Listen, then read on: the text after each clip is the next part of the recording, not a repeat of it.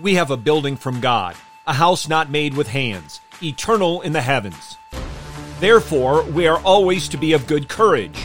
Therefore, our ambition is to be pleasing to Him.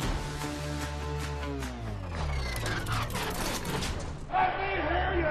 Go it loud! A1, A2, A3.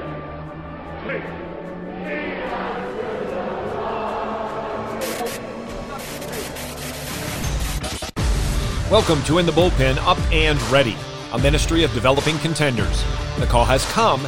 You need to get up and ready now. And look who's coming up.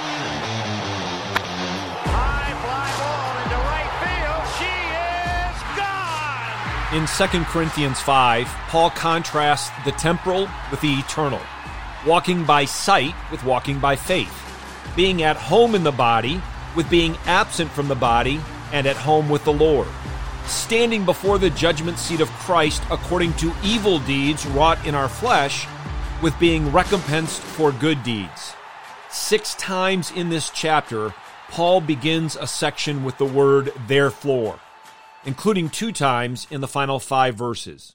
Hear now 2 Corinthians 5, verses 17 through 21. Therefore, if anyone is in Christ, he is a new creature. The old things passed away. Behold, new things have come. Now all these things are from God, who reconciled us to himself through Christ and gave us the ministry of reconciliation. Namely, that God was in Christ reconciling the world to himself, not counting their trespasses against them, and he has committed to us the word of reconciliation. Therefore, we are ambassadors for Christ, as though God were making an appeal through us. We beg you on behalf of Christ, be reconciled to God. He made him who knew no sin to be sin on our behalf, so that we might become the righteousness of God in him. Paul begins this passage with the wonderful news that being in Christ, being united to him by faith alone, we are new creatures. And as new creatures in Christ, we have been reconciled to God. Our relationship with Jehovah has gone from being his enemies to becoming his friends. Formerly, we were at war with Father, Son, and Holy Spirit, but now we are at peace. We were once estranged from the Lord, but now we are restored to a right relationship.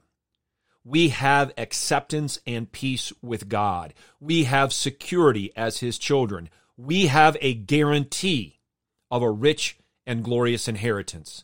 And all of this has been brought about by the sovereign will and activity of God Almighty. He has reconciled the world to himself and has committed to us the word of reconciliation. As ambassadors for King Jesus, God appeals through us to others from every tongue, tribe, nation, and people, calling them to be reconciled as well. We are to live and proclaim the true and trustworthy word of the gospel of Jesus Christ. And in the final verse, verse 21, we have as clear and concise a teaching on double imputation as is found in any single verse of Scripture. Our sins imputed to the sinless Christ, and his righteousness imputed to us, and this through faith alone. Paul expounds on the truth of reconciliation in Colossians 1, and he tells us of our need for reconciliation, the way of reconciliation, the purpose of reconciliation, and the evidence of those who have been reconciled.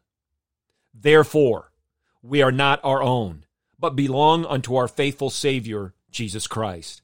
Therefore, we live with joyful obedience to our Heavenly Father. Therefore, we bear the fruit of the Holy Spirit.